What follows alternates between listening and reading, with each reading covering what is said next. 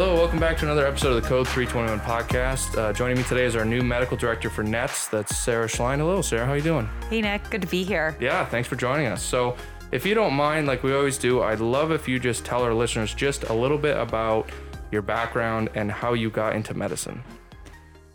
So I grew up in Vermont, on the other side of the state, down in Norwich. And early in my adult life, I actually got out of Vermont for a while, and I was really interested in teaching and also outdoor education at that point. So I went to college in Minnesota and then moved to Colorado, where I taught middle school for a period of time. And during that work, it was through AmeriCorps, I was introduced to trail building and moved from Colorado out to Idaho and Oregon and worked for a company out there, the Northwest Youth Corps, where we take groups of 16 to 20-year-olds or so out into the woods and just be building trails for 10 hours a day. And a lot of that was hard work and physical labor. But this other piece was working with a group, a lot of education, a lot of environmental education. But beyond that, it was like learning how to communicate well and work as a team and take these young people that really had a lot of struggles in their life and then figure out what their next step on their path would be. And then from there, I did a fair amount of international work with a known interest in medicine and made my way back to Burlington. And it must have been 2003. And at that point, I did a fair amount of work and went back to school, did a post-bac program in Burlington, and just became part of my community and started med school in 2006 at UVM. And that was such a amazing point in life. The friendships from med school and the chance to play in the mountains and also stay part of this amazing community that we have here. And ended up matching an emergency medicine residency out in Salt Lake City. And I've been back in Vermont ever since. That's awesome. Yeah, you definitely seem like the classic Vermonter who's just like the woods are always calling and you want to be outside. And that's so cool to have that opportunity to go out and do some things before you go right into med school. We talked with some of the residents, and it seems to me like some of the med schools now, they are looking at these candidates who have life experience. It's not just the student goes to, high school, they go to college, they go to med school. Sometimes these people, they may go 10, 15 years and live their life and do all these great things and then say, you know what, I still want to be a doctor, and they go back. And it's so cool that that's like an encouraged path now. For sure. Like if you think about it, if you come in as a patient, it's so nice to know that the physician taking care of you has some real life experience, right? Yeah. Like you're kind of like, oh, this is like a 23-year-old. Like, What do they know about what I'm going through? And while they might have the medical knowledge, it's really nice for them to understand you as a human and a person too. And so, yeah, I love working with students who have had prior careers, and they bring so much different insight and perspective on things. And it just leads to more fun conversations at work too. Oh, absolutely. Yeah. And I've talked with, Chance and Nick all the time as a paramedic going into the ER and working in a teaching hospital where you have residents of different levels of years. I can tell almost immediately if that person has any sort of like emergency care experience outside of medical school. The folks that were EMTs, the folks that were, firefighters, the folks that were wilderness responders, and just the way that they approach a patient. It's so incredible that they have the opportunity to do that. One of the things we do where I work is the residency, so the docs can come down and ride with them on the ambulance. And I love watching them apply what they've learned in class to this like dynamic world of Church Street or Main Street.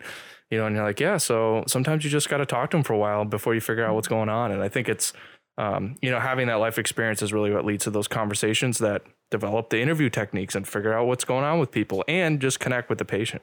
Yeah. Oh, I love that. I love that so much. I often will tell students or residents that I'm working with, like, I don't care about your algorithm and all your check boxes. Just go meet that patient, sit down and listen to their story.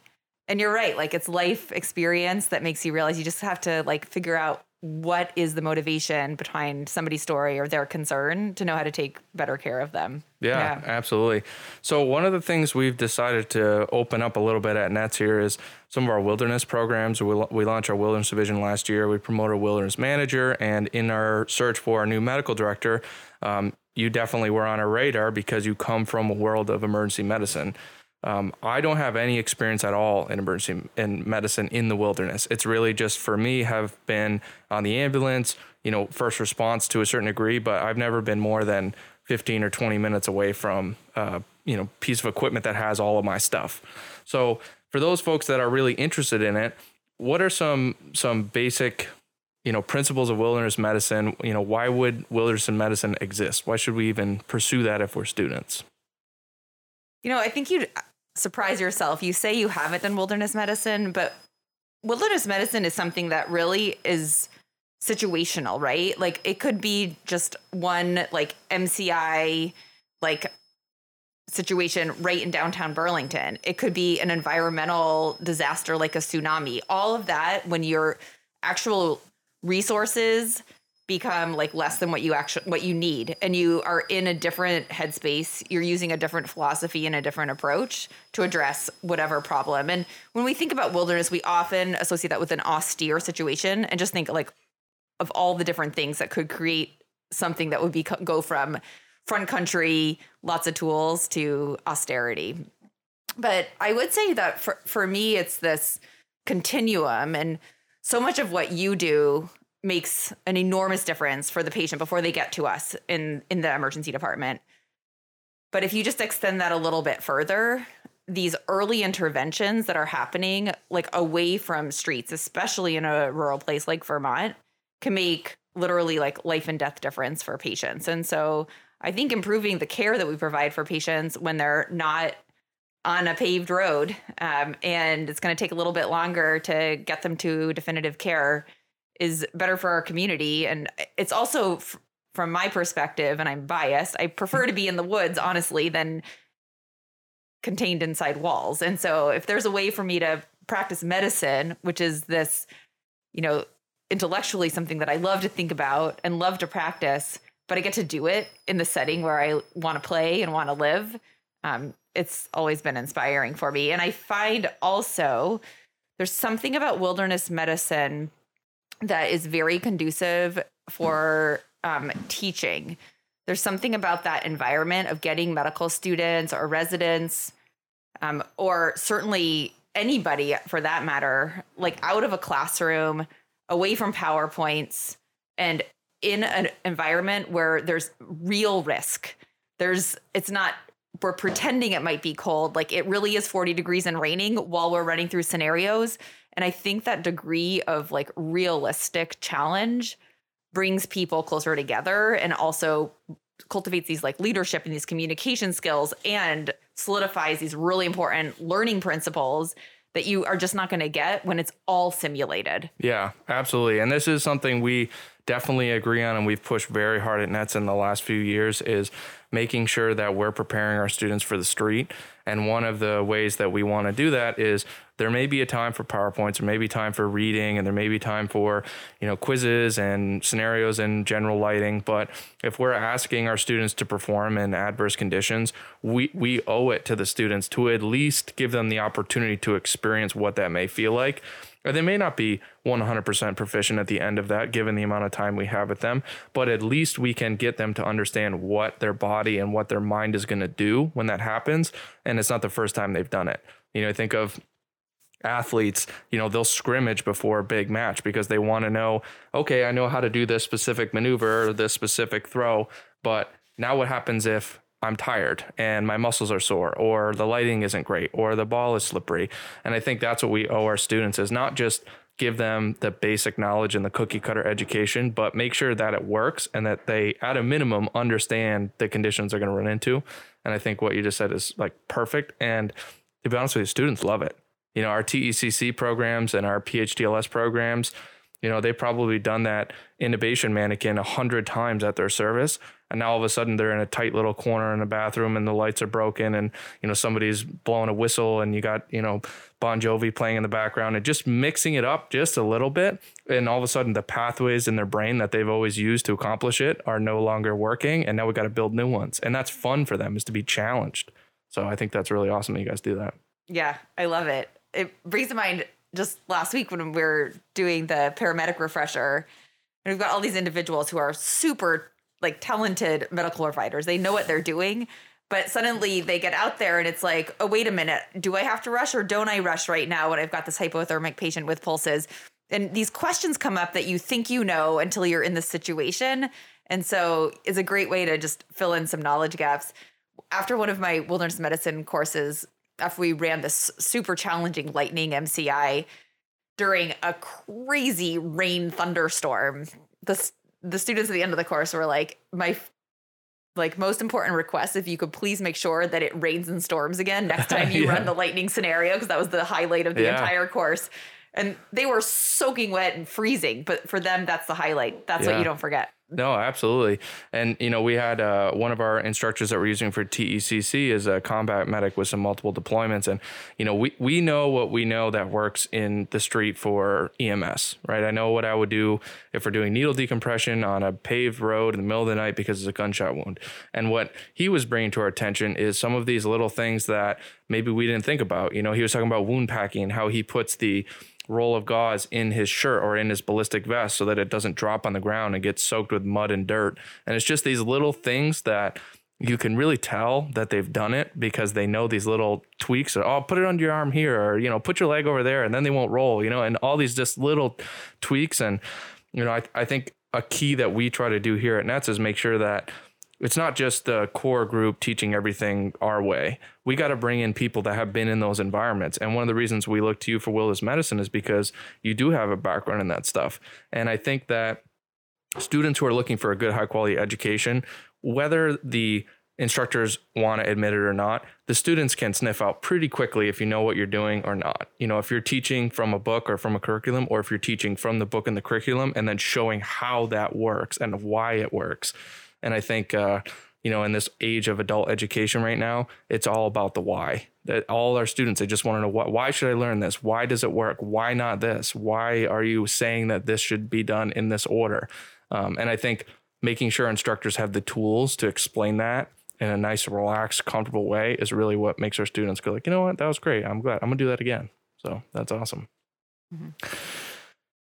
So just to wrap it up here, what are some ways you think that students can get involved in wilderness medicine? So say you're an EMT and you're like, you know what, I really like the woods and I really want to be involved. And, you're in this area. Let's just use Chittenden County for an example, just because that's where a lot of our listening base is. What are some opportunities that they might have, and what would be some prerequisites to get into those areas? So first off, I'd probably say to anybody who comes to me to say, to ask that question is sit down. How much time do you have? Because my favorite thing to do is to support somebody and mentor them to kind of cultivate and develop their pathway to do more wilderness medicine. And if you don't at this point have a lot of experience, I think getting involved with a local rescue and just getting a chance to interact with patients is an incredible first step. But even before that, there's so many different credentials that you can do in wilderness medicine. And wilderness first aid is if you don't have a lot of other experiences, is a 2-day pretty low entry, but of course we are going to get the basics. And to be honest, most of wilderness medicine that we actually do that makes a difference for people is the basic first aid level. That is actually really important. It's not all the really fancy rare stuff that's really exciting. All of us need and use that basic first aid. And so doing a course like that is going to set you up to be a better camp counselor, a better leader for taking your kids or a group of students out. All of those times that you're out in the elements, whether it's even skiing in bounds at a resort, taking some basic wilderness first aid is going to give you skills to be a little bit more confident that when something happens, because things do happen, that you'll at least know the first step, or you'll know the questions to ask and you know the people to call. Yeah, absolutely. It brings to mind when you're talking about that, we have a couple of our members that are also on Colchester Technical Rescue, and they do some types of wilderness responses and rescue. And the feedback I've gotten from those guys is a vast majority of the rescues they're doing, especially in the spring and fall months, it's just folks that are unfamiliar with the terrain and get turned around, and it gets dark quicker than they anticipate. And a lot of them, they're just improperly dressed. And so something as simple as not knowing your way back down the mountain, now you add darkness, you add temperature drops, and you add lack of clothing. and just maybe some panic because they're unsure of what to do, creates a rescue situation where you're right. Maybe we're not going to go up there and give complex medicines and airlift them out of there. Maybe it's just young, fit people headed up there, give them a blanket and a better coat, and then we use a flashlight and lead them down the mountain. I don't know if you've had a lot of experience doing those types of things, but for sure. I mean, I've been on Campbell's Hump Backcountry Rescue for a while, and I will say that a lot of the calls are just what you described, and I think we give out more headlamps. Yeah. It's usually all those things you described with the inadequate clothing, the not realizing the sun was going to set and they didn't have any sort of light. And also the cell phone battery dying. Usually is my phone's about to die. I think I'll call for rescue now. And honestly, sometimes it's somebody who is well prepared and things happen. There's a shoulder dislocation that's what we're here for. Yeah. It's not we joke about this, but it's certainly not a judgment thing. I think it's really dangerous to ever think that even if being unprepared is the reason that you're getting to a pickle, it doesn't mean that you don't call for help, because we'd always, and the sooner that people call, the better. It's delaying call or people who are embarrassed or worried about the costs. That's not an issue here, where we've got teams available to come help. And so I think it is important to realize that while most of the rescues are for poor preparation, that's just part of the reality of those of us who like to go play. We don't always bring as much stuff as we, in retrospect, should have brought. Yeah. Yeah. I've talked about this before, but I had this big shift, maybe 5 years ago in EMS, where the first, half of my EMS career, I really felt this pressure to be the leader and the EMT, and I am in control of the situation and I'm going to tell our patients what needs to happen because it's my job to lead the call. And I always felt like there was this missing piece of interaction with the patient when you do that, when you show up and you're okay, this is what's going to happen because I'm on the ambulance. And I think sometimes when you take certain programs, they set you up for failure because they tell you that you're the incident commander. You need to make these decisions. You're responsible. You could be liable if you don't do, and it develops this authoritarian culture. The joke I always tell people on the ambulances is, listen, we're not emergency medical police. We're emergency medical services. You're there to provide a service. And ever since I changed my approach to patients, and now you'll go to someone, and say you do find somebody that doesn't have the right coat, and you get up there and being that provider that can hike up there and be like, hey, how you doing? You need a coat? Yeah, no worries. Where are you from? And you just start that basic conversation, and don't even make it about that they don't have a coat. Be like, hey, you don't have a coat? No problem. We'll get one. We got plenty of coats. There's no big deal. No, these are totally fine. And I think just making sure that it's not like a power thing or a status thing when you get up there. And just because you're the rescuer doesn't mean that you're better than they are. And I think sometimes we miss that. And I think I've seen it on calls. You go to a patient and they have an emergency, and whether it's, a quote unquote, big emergency or not, to them, they're in trouble and they need some help. And being that provider that says oh, okay, your car broke down and you're stuck in the snow and, you got abdominal pain. And okay, no problem. We're happy to help you out. What do you want to do? You want to dig your car out? We'll help you with that. And the best wilderness providers that I've ever met are just like that. They just love being outside. They love hiking up there. They get up there.